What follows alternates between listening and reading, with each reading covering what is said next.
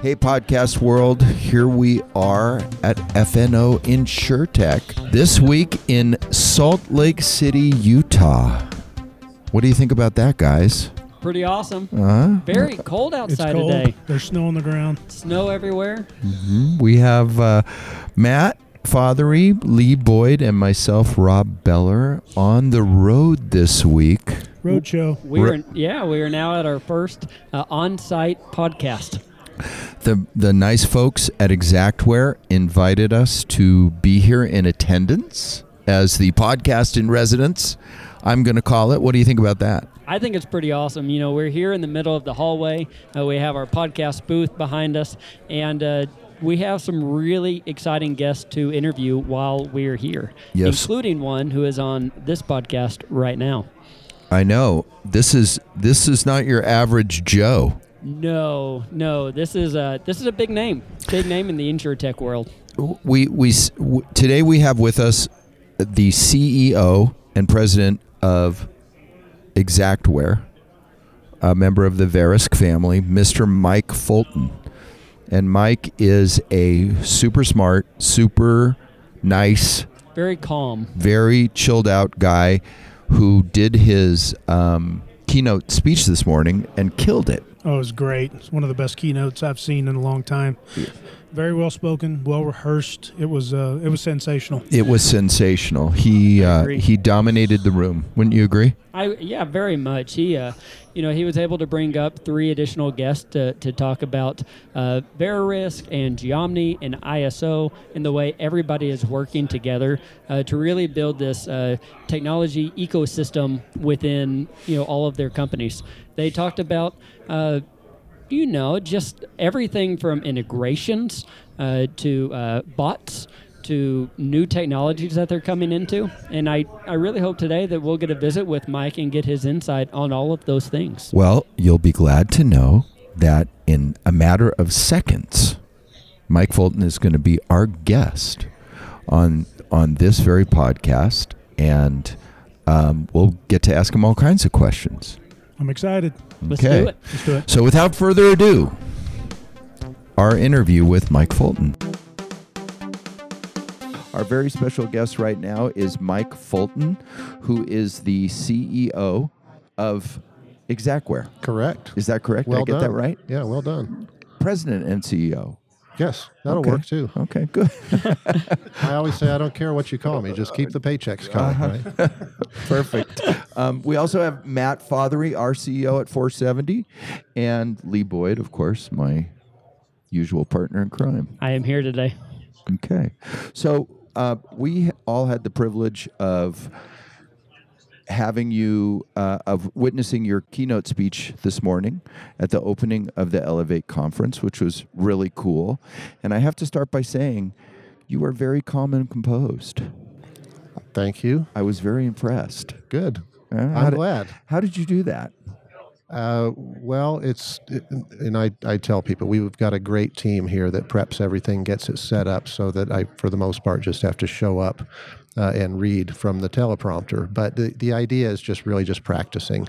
I've written the speech with a co-writer. I go over it word by word multiple times and then rehearse it several times to make sure that it all comes off well. The key is really, and it's a little bit of an X factor when you've got other people coming up on stage to present with you, you've got to get it done within an hour. And that's a challenge. And luckily, I was sitting over at the side when we had some of the other presenters up thinking, oh my gosh, I've got 10 minutes to really wrap this thing up. But I was happy to see that I was walking off the stage right at 9 a.m. So it was positive. I think you did it to like the minute. Yeah, Luckily. right to the minute. That was a good job. Good Right. job on It's that Thanks one. very much. It's one thing if you're doing it yourself, but you had I think 3 people And come up. 3 others. Yeah. So good job. Thanks very much. Yeah. It was fun. You were the most relaxed. Well, I appreciate it. Uh-huh. Yeah. So let's talk about some high points from the speech today. Yeah, so not everybody who is listening to our podcast was able to make it today. But, why don't you walk us through a little bit of the keynote? What were some of the things that you announced today or actually discussed? Great question. And one of the big focuses for Verisk is our parent company. We were acquired back in 2008. But one of the big focuses for us and the insurance industry as a whole is greater automation, greater efficiency throughout the claims process. So we are trying to implement that in a number of ways. We talked about terms such as low touch, no touch, high touch from a claims perspective. Most of those are pretty self-explanatory and people understand that. We talked about how we're shifting that message over to what we call the right touch claims, which effectively just means, applying varying degrees of automation throughout the claims process based upon, the policyholder's demographic, how old are they, how are they willing to embrace technology, or what's their reluctance to it. Versus what's their schedule like? Can they actually meet somebody on site? Versus, some of the complexities of the claim. And moving towards that, I think, is the direction that they want to take from an insurance carrier perspective. But it's really not unlike I liken it to the driverless car analogy. I mean, they want to have automation, but they're not quite ready to take their hands off the steering wheel yet. Yeah, can you trust that far? Does it really work? Right.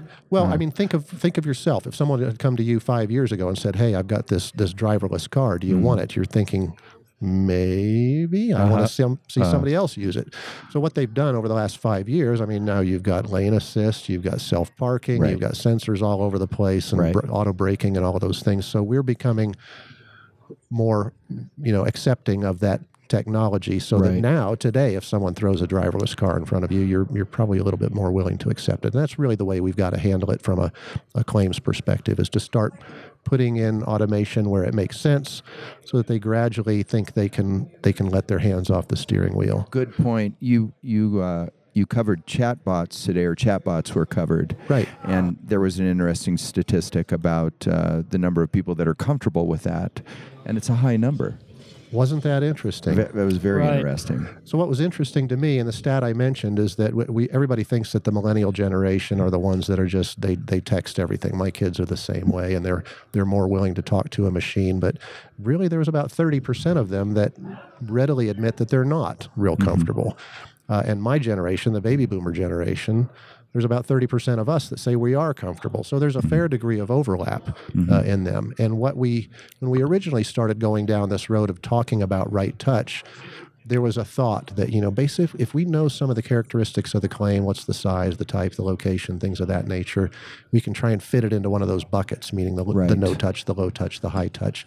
It just doesn't work that way. You've got to offer it up to the policyholder, see what direction they want to take it, and just follow them really with it.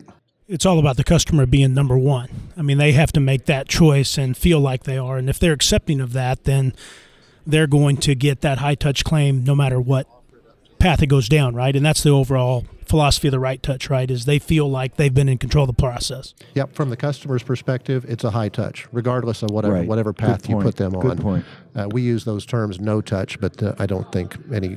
The chatbot video that we showed, a guy that was completely settling a very high-frequency, low-severity fence claim, never spoke to a human throughout the process, but he probably felt like he had a very high touch in his claims process. I thought it was really interesting. You talked about the study showing how people were more willing to give more information to a chatbot whenever they thought they were talking to just a bot. A machine versus a human. Isn't that strange? Right. That was really the therapist. interesting. Yeah. The therapist. It was a therapist for mental health patients. That was really My wife is a weird therapist. stat. She's not going to like to hear this.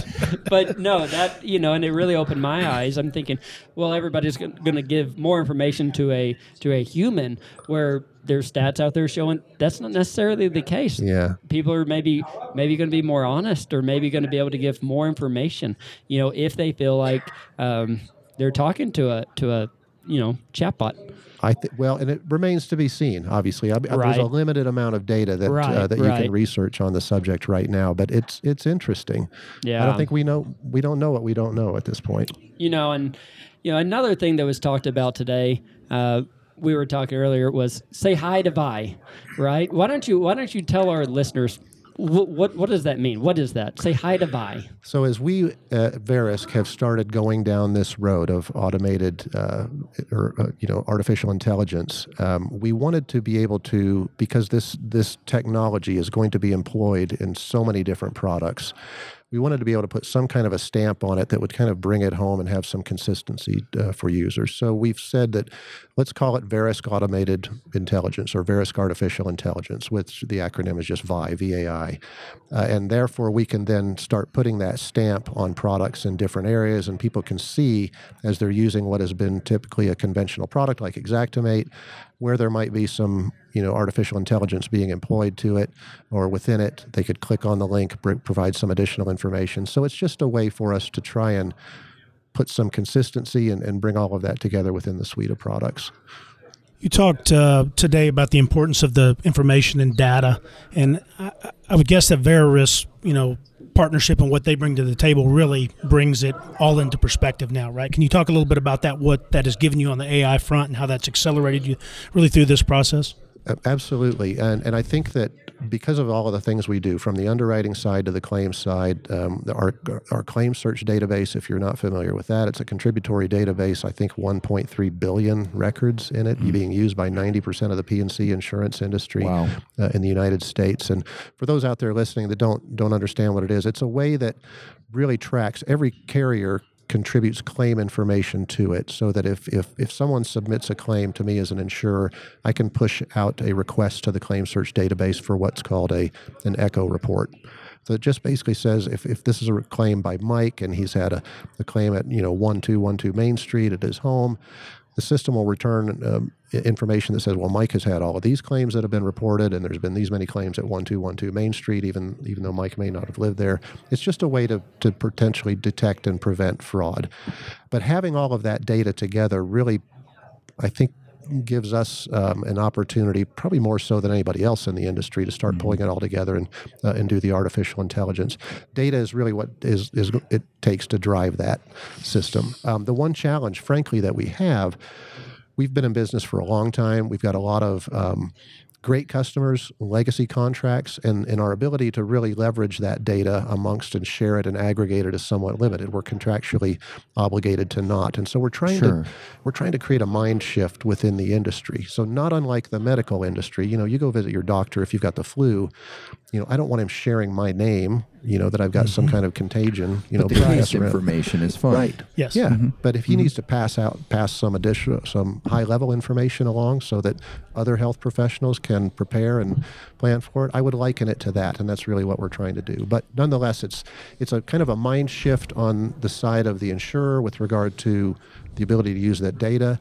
A little bit of a mind shift on the part of the consumer, who's got to be more willing to be more open and use the technology. And I think we're seeing all those things. It's just not going to happen overnight. There was something that GM or the auto industry is contributing data about trips and what was that? What was that? So if you've heard the acronym, same idea, right? IoT, the Internet of Things, and telematics.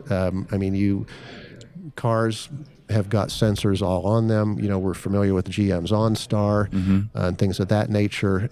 And the auto industry is trying to move to the point, because they're trying to move to the point where, should you have an accident, OnStar doesn't just contact you and say, are you okay? Do you need an ambulance? Do you need a tow truck? But now they're saying, can we put you in touch with your insurer? Wow. And many people are very open about that. The auto industry, the manufacturers, their motive is to sell OEM parts. So I want you to go to a body shop. I don't want you to buy aftermarket parts. I want you to buy my stuff. But from the consumer's perspective, you're getting a very high degree of customer service.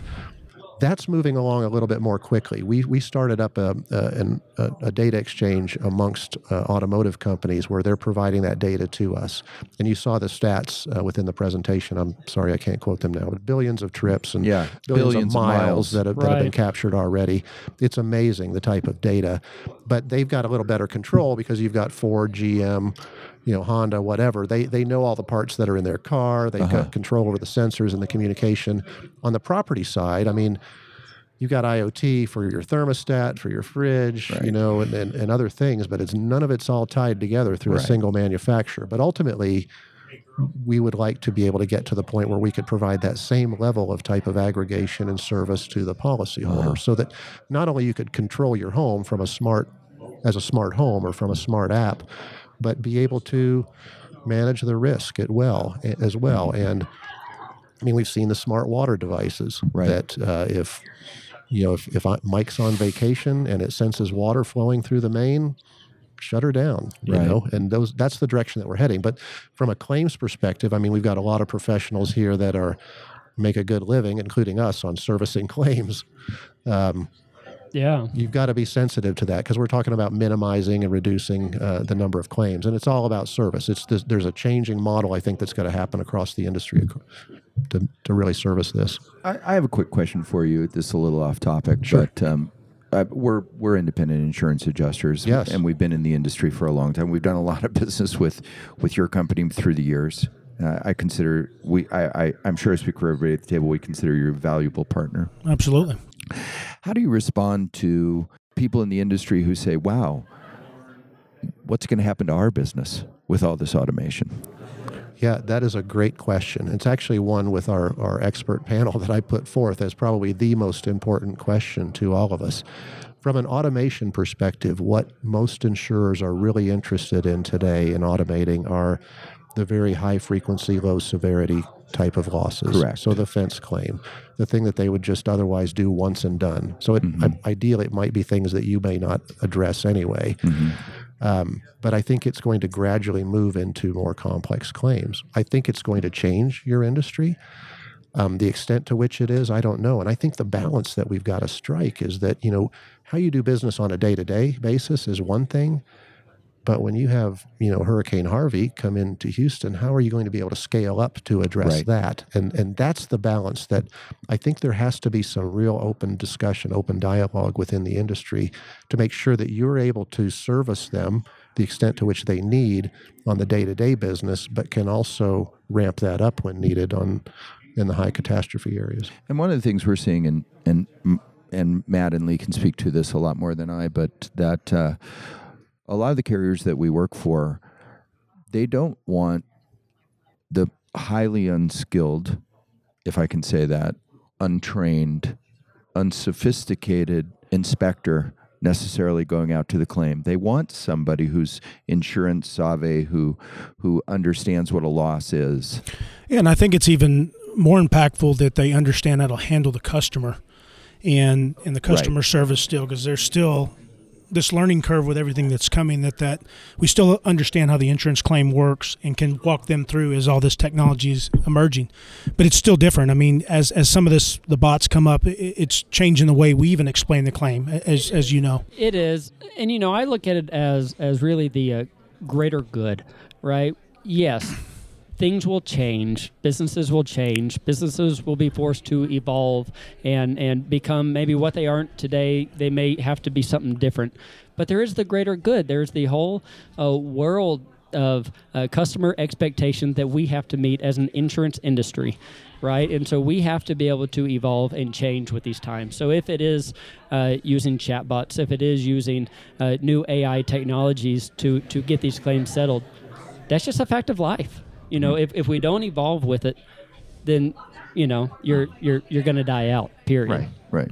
I think what you'll find, and this is just my own sense, is that what insurers are dealing with, you've got the top 5, top 10, maybe even top 20 insurers that employ a lot of staff adjusters. Right. And they've got kind of an aging demographic there. They're set for retirement. They're not actually getting new folks into that have the construction savvy as well as the insurance savvy. And frankly, one of the interesting things this afternoon, John Ratzenberger's here, and he's started a foundation called Nuts, Bolts, and Thingamajigs. But it's all about teaching the younger generation how to fix things and how to not be afraid to fix things. Right. And I don't know if you've noticed this. I spent a lot of time with my son, who's now 21, teaching him how to work on cars and how to put things together, and more importantly, not be afraid to tear something apart and see how to put it back together. But a lot of the younger generation doesn't do that now. Right. But so the big insurers are trying to account for a retiring workforce within their staff. The smaller Right. insurers who leverage a lot of IAs and the bigger ones that use you on the cat situations, I think they're going to need you for a long time. But you're right. I mean, it's a shift in the industry that we all have It to is. understand is coming. It is. It is coming. I thought another very interesting statistic is, last year was a huge loss year for the industry. I think you said we were $46 billion in losses. But over the last 3 years, it looks like our average cycle time on a contact to inspect has dropped almost 1.5 days. That's pretty remarkable. And how do you explain that from your perspective to kind of give us some insight? And I think it probably leads back to this technology ecosystem you talked about. Is that what you think is the leading contributor to it?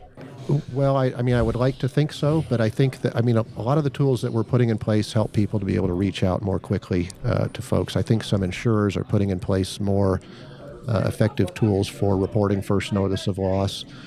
I think from the supply chain side, you guys are being measured more tightly on how quickly you get out there. No doubt.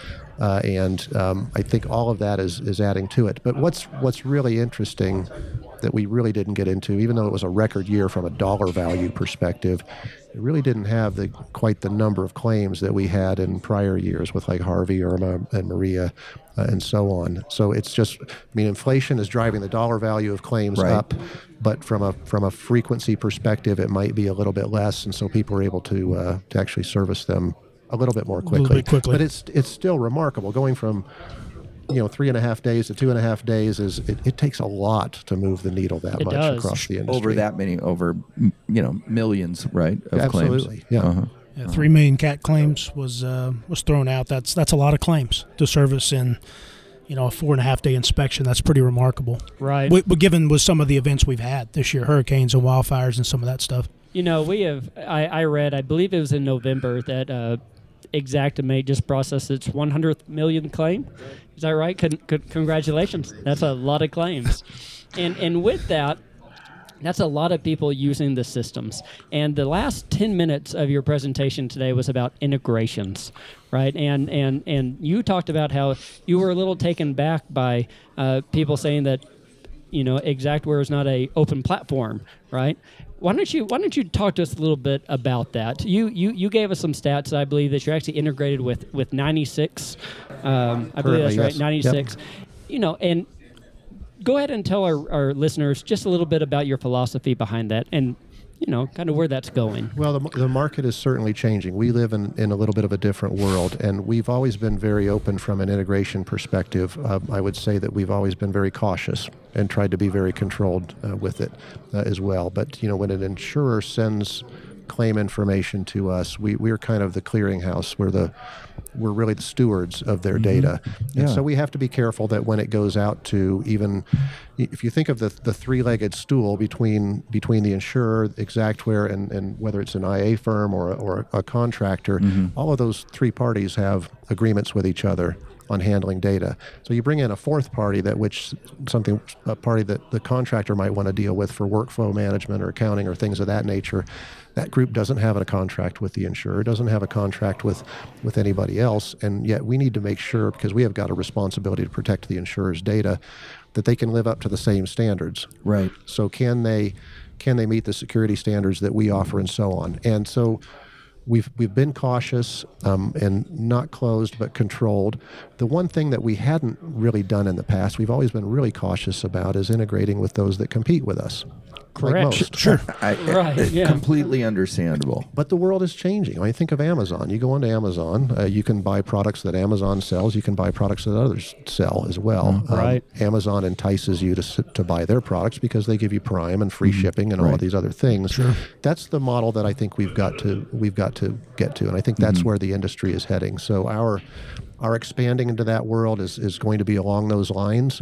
Still going to be cautious, still going to be controlled, but I'm not going to have that barrier where just because they're a competing solution that we would put up that wall. Yeah, we interview many insurtech companies, and it frequently comes up: are you integrated with one platform or another? Right. And so I think it's absolutely something you have to address, particularly as more and more and more and more insurtech solutions come of age and are adopted by your customers. I'm sure your customers are saying to you, "I need their tool to talk to your tool." Right. They're probably asking for it. Yeah, InsurTech is a big buzzword that's going around the industry. And we have within Verisk is a big organization and we offer so many tools. We often end up categorizing or having ourselves categorized outside of the InsurTech space, because InsurTech typically means, well, you've got some VC money and you're taking this little small use case. And it's easy for someone from one of those organizations to come into an insurer and say, hey, I do this. And they say, great, I can use that. And whereas a Verisk salesman comes in and says, we do everything. Right. And they just can't get their head around everything that they might be able to use that for. So we're really trying to change that, because Verisk is really a confederation of a lot of business units that are really InsurTech. Xactware is one, I think. We've got investment from Verisk, so we've got the VC money. It's, exactly. It's not venture capitalists, it's Verisk corporate that's investing in us to be able to do that, but it's still VC. And that's really what we're trying to do, is just make sure that we can keep up with that industry. But you're exactly right, is that we still, even that being the case, the insurer wants to be able to take care of any type of use case that they need. They don't want to be limited to selecting perhaps a product that Verisk offers today or that Verisk might offer in 6 months. And so we need to be more open about integrating with some of those other solutions. I think you brought up kind of the Apple use case, and that's a perfect example of a very tight ecosystem that allows integration, but they have a very strict regimented standard for that ecosystem, True right? that. They have a very high standard. And I don't worry about my data within Apple, because I know they've got that development and the brand and the security. I think that's what I'm hearing is you want to be the Apple of the insurance industry. You want to you kind of want to take on that reputation, right? Well, I think like it or not, we're in that world. I mean, we have developed a platform on which everyone lives, frankly. And if they want to work with the insurer, you get it. You guys use Xactimate, and it's a great business model, but with great power comes great responsibility, right? And so we really have to be cautious about that and make sure that we're requiring those same levels of standard with regard to data security as are required of us. Sure. I would say as users of your product and then many others, we very much appreciate all of the thought that goes into the integrating with other companies. Because as much as we want those integrations, we also need to make sure that we're treating our policyholders and insureds with respect to their data. So we thank you for that, but we also thank you for having a open mind with the future of integrations, because that's what it is, right? Amazon Alexa, Apple, Google. The world is growing, and integrations and data are really where it's at. APIs is the future. So, right. Well, Netflix, a big user of AWS. That's correct. Right? Yes. Correct. That's correct. There's competition for you. Yeah, right? and AWS, great service. We're actually migrating to it. I mean, one of the challenges we started, there were the term that was floated around several years ago was kind of public cloud, quote unquote. Right. And that using that term was the wrong thing to do, because you just envision that everything's out there in the public, right. When it's really not. It's really no different. I mean, any business today that uses an on-prem server environment is leasing servers, and you've got people coming in and servicing those. And even though they might be in your building or they might be down the street at a data center, it's really no different than utilizing AWS. And the thing that AWS gives you is the ability to scale up and down more quickly when needed. Very quickly. That was going to be my question: is why are you choosing them? I mean, they're so amazing in so many of their verticals that they work in. If you can tell us at the 30,000-foot level why you chose to go in that direction. Why we chose to go Amazon, or just the cloud? AWS. Just the reputation that they have. They offer a lot of different services. They provide what we believe is the greatest level of security when it comes to we've got data from obviously multiple carriers. We want to make sure that those are fenced off really properly, and really the scalability of it. And as we go in, a big push of ours is to go beyond North America. And so when you think of GDPR, if you're familiar with that, some pretty strict restrictions with regard to security of data and pretty strict penalties, should data get out into the wild. So going into another country has a great deal of expense if you're going to go in and open up a data center or lease data center space. Right. Whereas you can go and fire up, an AWS service in that region relatively cheaply by comparison for a fraction of the cost, and it has the same level of security that you would otherwise. And it gives you the ability to scale up as customers scale up. Whereas doing an on-prem type of data center, you've got to plan for what we call catastrophic success. You know? Yeah, we have a little bit of experience with that. Well, you know, this is a fantastic conference. We love it here. You said this is your 10th year. Glad you guys came. Yes, it is great, and a little bit under 1,000 attendees. Is that right? Yeah. So registered, we're over 800. We tend to, and you guys, you know, our home office is just 30 miles down the road. So a big part of our success is getting our employees up here to intermingle with Yeah, that's folks. great. We love that part. Yeah. At any given time, there's 100 Exactware employees up here Wow. going around. So attendance, yes, in that room. I think we're pushing 1,000.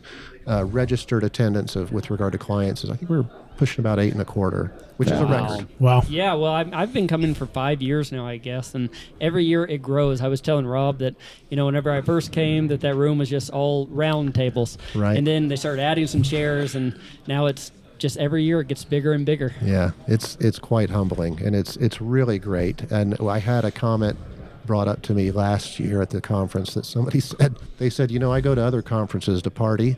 This is where I come to get business done.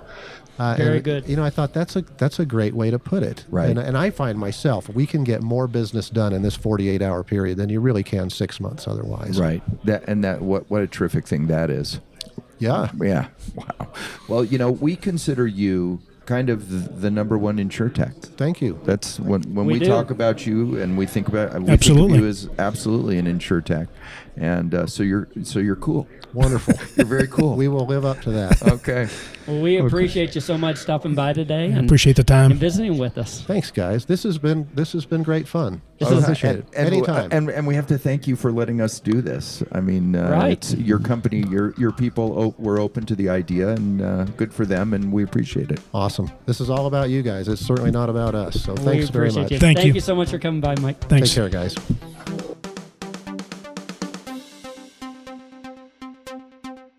Well, what an interesting, smart, nice guy. Very smart, very well spoken. He didn't disappoint. That was outstanding. No, I mean, to think about the fact that here we are, he's basically the host of 1,000 people.